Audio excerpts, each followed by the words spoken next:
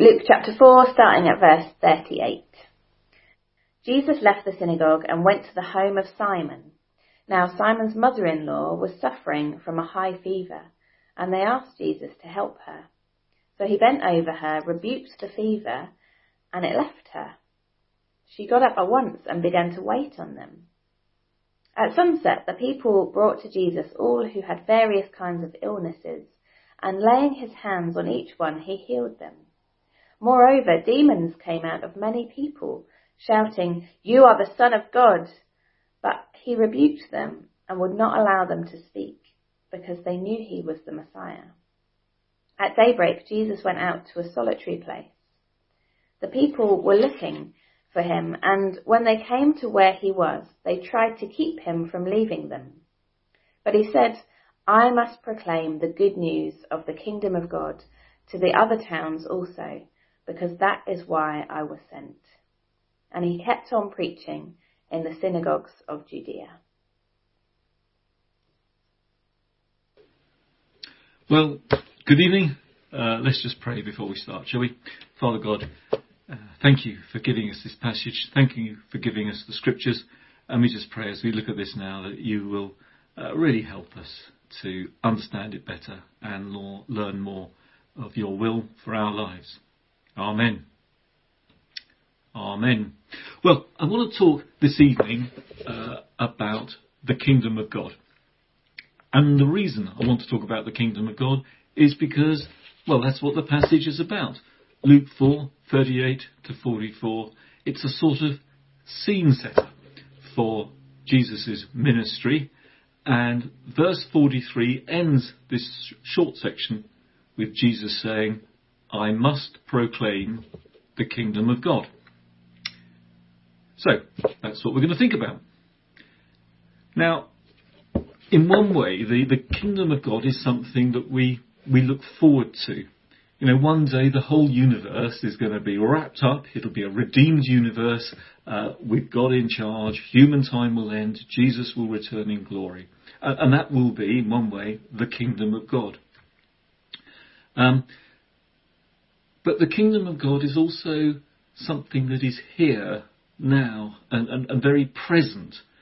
If you think about the Lord's Prayer, we say, "Thy will be done, thy kingdom come," or "your kingdom come," sort of future tense. But we also say, "Yours is the kingdom," present tense. So although the kingdom is future, it's also present. And the kingdom of God is present wherever God is king, wherever he's allowed to rule. It's not a physical place. Neither, by the way, is it the same as the church. People used to think that the church was the kingdom of God, but it isn't. Going to church isn't the kingdom of God. Hopefully it's part of it, obviously. No, the kingdom of God is not a physical place. It's wherever God rules, wherever Jesus is allowed to be in charge. And that's what's happening in this passage here, isn't it? We're seeing Jesus being in charge. And of course, that's what happens in our own lives too. When we allow Jesus to be in charge of our lives, then at that point we've moved under his rule. We've moved into the kingdom of God. And that kingdom is an exciting place. In the kingdom of God, people are healed. In fact, in the words of the hymn, they're healed, restored, forgiven. It's a kingdom that's full of power. It's a kingdom that's full of love. It's a kingdom that's run, if you like, by the Holy Spirit. Does that excite us? Does the thought of being in that kingdom excite us? You know, years back, Judith and I moved to Kenya when we were quite young. I'd just qualified as an accountant, and to add to the excitement, moved to Kenya. And I can still remember that moment of getting off the aeroplane after the overnight flight and arriving in a new country. And it was just so exciting. I can remember still the smell of that hot African dust in the air as we came off the plane, and the and the bougainvillea sort of glistening in the early morning sun, and even elephants pushing up against the perimeter fence of the airport. Do you know, it was a new land, and it was a new life, and it was just so exciting. Now I think I'm sounding more excited talking about Kenya than I am talking about the kingdom of God. And I wonder whether you feel the same. Whether we sort of lost that sense of excitement, especially now. We're so weighed down, aren't we, with rules and regulations and COVID masks and all this rubbish. And we just need to perhaps rediscover the kingdom and just live a little. So let's see what this passage tells us about the kingdom of God. I want to pick up 3 or 4 pointers, and they are to do with the fact that the kingdom is very personal to us, that the kingdom involves restoration, and that the kingdom involves proclamation. I'm not sure I quite got that last title right, but there we are. That's what we'll live with, proclamation. Now, we're just talking about starting Alpha again, very excited, that'll run up to Christmas.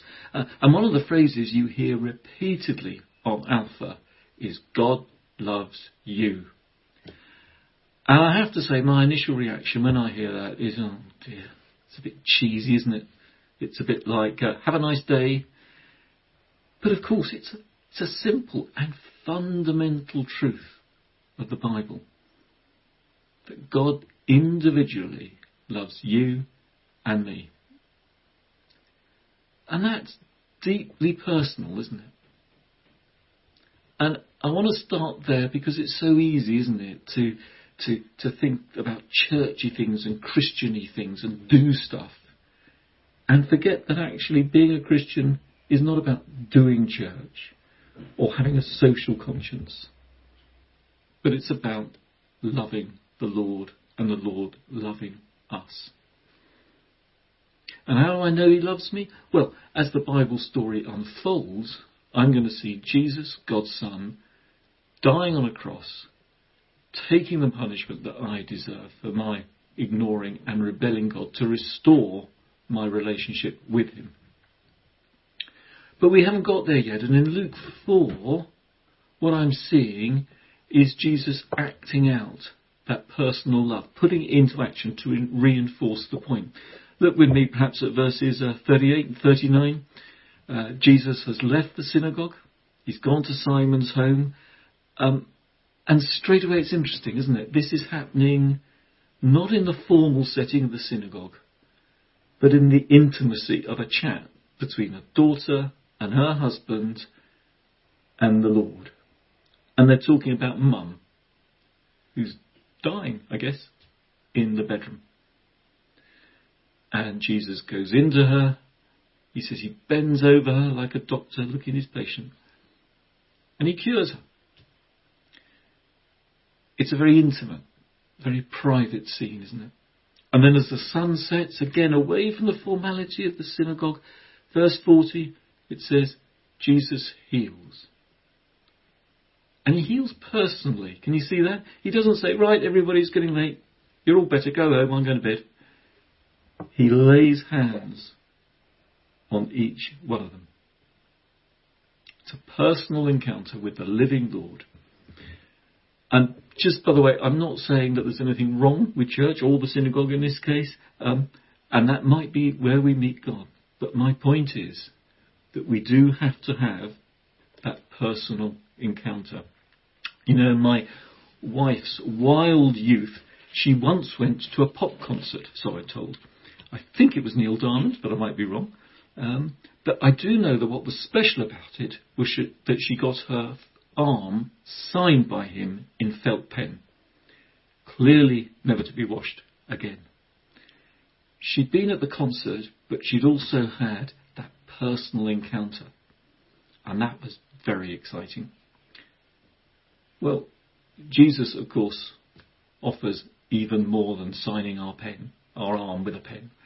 He says he will dwell with us, and we in him. And his Holy Spirit will be in us. He loves us, and he wants to share our lives with us. And I just wonder whether some of us just need to relearn that truth. We just need to rediscover that relationship. And we need to allow the Lord to come into our homes, into our bedside, into our vulnerabilities, and just ask him for his help and his companionship. Well, here's another thing about the kingdom of God, and that is that it involves restoration. When Jesus dies on the cross, he offers us the chance to be restored in our relationship with God. His death opens up the way for that restoration to happen. And I think that's why Jesus is showing us restoration in action in this passage. We've just seen Simon Peter's mother-in-law restored. And she's made well instantly, isn't she? She has a high fever. It isn't a fever that then just begins to get better. She's cured. And she leaps out of bed and gets on with stuff. She doesn't spend a day in bed watching box sets or whatever. She's made whole and she's restored completely. And I think you're seeing the same in verse 40, aren't you, with people healed? There's no drama there. Verse 40 simply says Jesus heals them. And it's complete healing. And I think that's why we got this slightly odd bit. Verse 41, Jesus does not let the demons shout out that he's the Son of God. You think, well, why not? That's surely a good thing to call out. But Jesus is showing he is in complete control. He won't even allow that. It reminded me of those times, you must have had this when you're in the classroom and the teacher tells everybody to be quiet because they're being a bit noisy. And there's always someone who just wants an excuse to just make a bit more noise. And usually perfectly innocently. So the bog standard one is to ask to go to the toilet, isn't it? That's one way of keeping the noise levels up. Our speciality was humming the national anthem. Because you couldn't object to the national anthem, and if you're humming you couldn't work out who it was. And I think the devils here, the demons, are a bit like a bunch of naughty schoolboys. You know, oh, we can get away with saying this, can't we? Jesus says, no, you can't. This is complete restoration. His word is complete, powerful.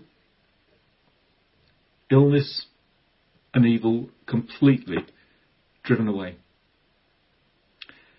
And if Jesus brings restoration like that, then let's enjoy it. We are made whole when we trust in Jesus. We become the person God designed us to be. Sure, we sin and we fail, we know that, and we have to keep coming back to the Lord and saying sorry, but we're confident that whatever happens, we stand restored before God. And you know, because we have Jesus' Spirit in us, because we are restored, then we will restore others. And that will work out in all sorts of ways. It'll work out in healings. And it'll work out in relationships. And it'll work out in bringing people to the Lord. I think we're very scared, aren't we, of praying for miraculous healings, or we're scared about praying for defeating demons. But more fool us. Jesus does it. We can trust his example. And the same with restored relationships. It struck me that everybody who was healed in this passage, well, that would have restored a relationship as well, wouldn't it? The husband who couldn't work, the wife who couldn't serve, or whatever. When we live in the kingdom of God, there is just no room for these fractured, broken relationships. They too need Jesus' healing touch. And living in the power of the Spirit in God's kingdom means that we too will be healers and restorers. So we're going to pray for healing, for restoration. And we know, let's be realistic, that not everyone is healed. Not everybody is restored. Terry Virgo writes a bit about this, and he uses the phrase saying there are mysteries and deep disappointments, as not everyone is healed. And we would say the same, wouldn't we, about praying for folk to come to know the Lord Jesus. We don't understand sometimes why these things don't happen. But just because we don't understand, well, that shouldn't stop us from praying for restoration, praying that people be restored in body, in mind, and in their relationship with the Lord. Well, I think that sort of takes me on to the next point, really, or a final thought, because if we're talking about how we behave, I want to talk a little bit about this idea of proclaiming. Pops up in verse 43. I don't know what version you're using, but it could be that verse 43 and 44 have got the same word in it. And instead of proclaiming and preaching, you might have the word preaching twice. And that's a poor translation. They are different things. And I've just been reading Acts, and I see Paul often talks about the two phrases of proclaiming and teaching, or proclaiming and preaching.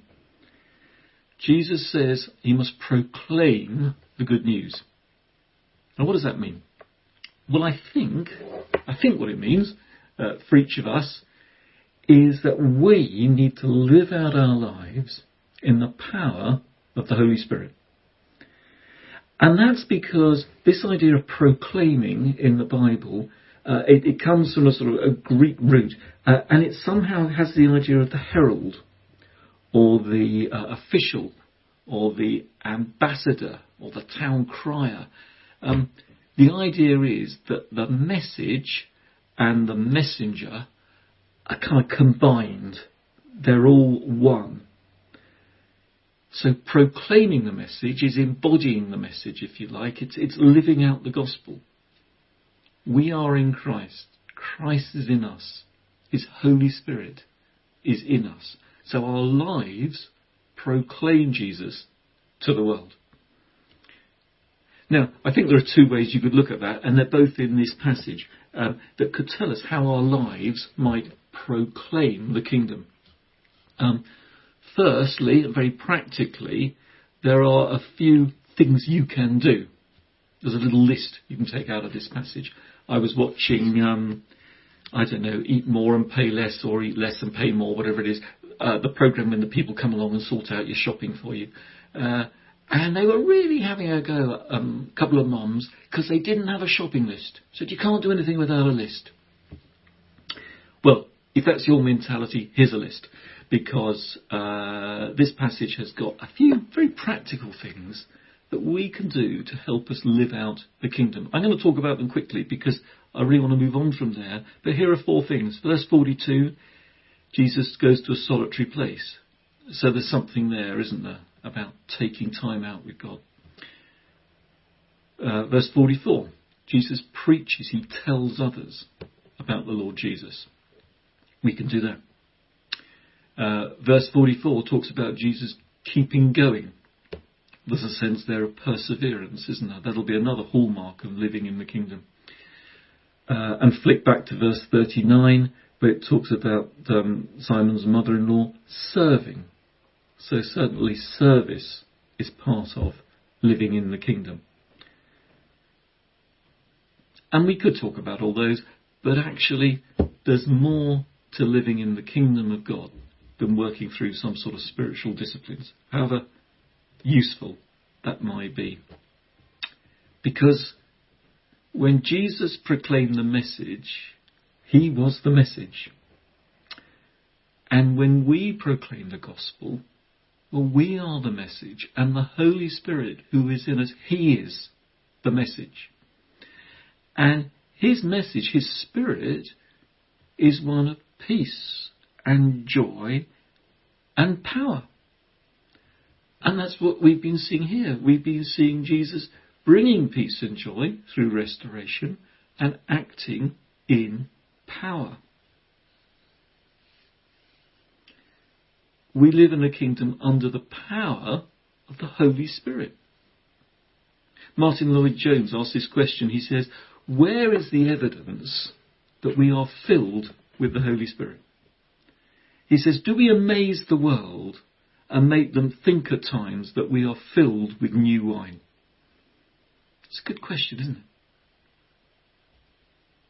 we might ask instead, are we really living out our lives as citizens of the kingdom of God? I just know I need to learn to rely on him more. You know, the Holy Spirit lives in me to help me cope with this world. And he's there to help me show others that we have a hope beyond this world, and help me to speak out when it's difficult. And that same Spirit is in each one of us who trusts in the Lord. And we just do need, don't we, so much to trust him and rely him more. 1 Corinthians 12, famous passage, isn't it? Tells me that the Holy Spirit gives us gifts to help the church grow. And he gives us courage to speak out. Let's just pray that the Holy Spirit will continually refresh us and keep filling us, so that we really do amaze our friends and neighbours and draw them to the kingdom.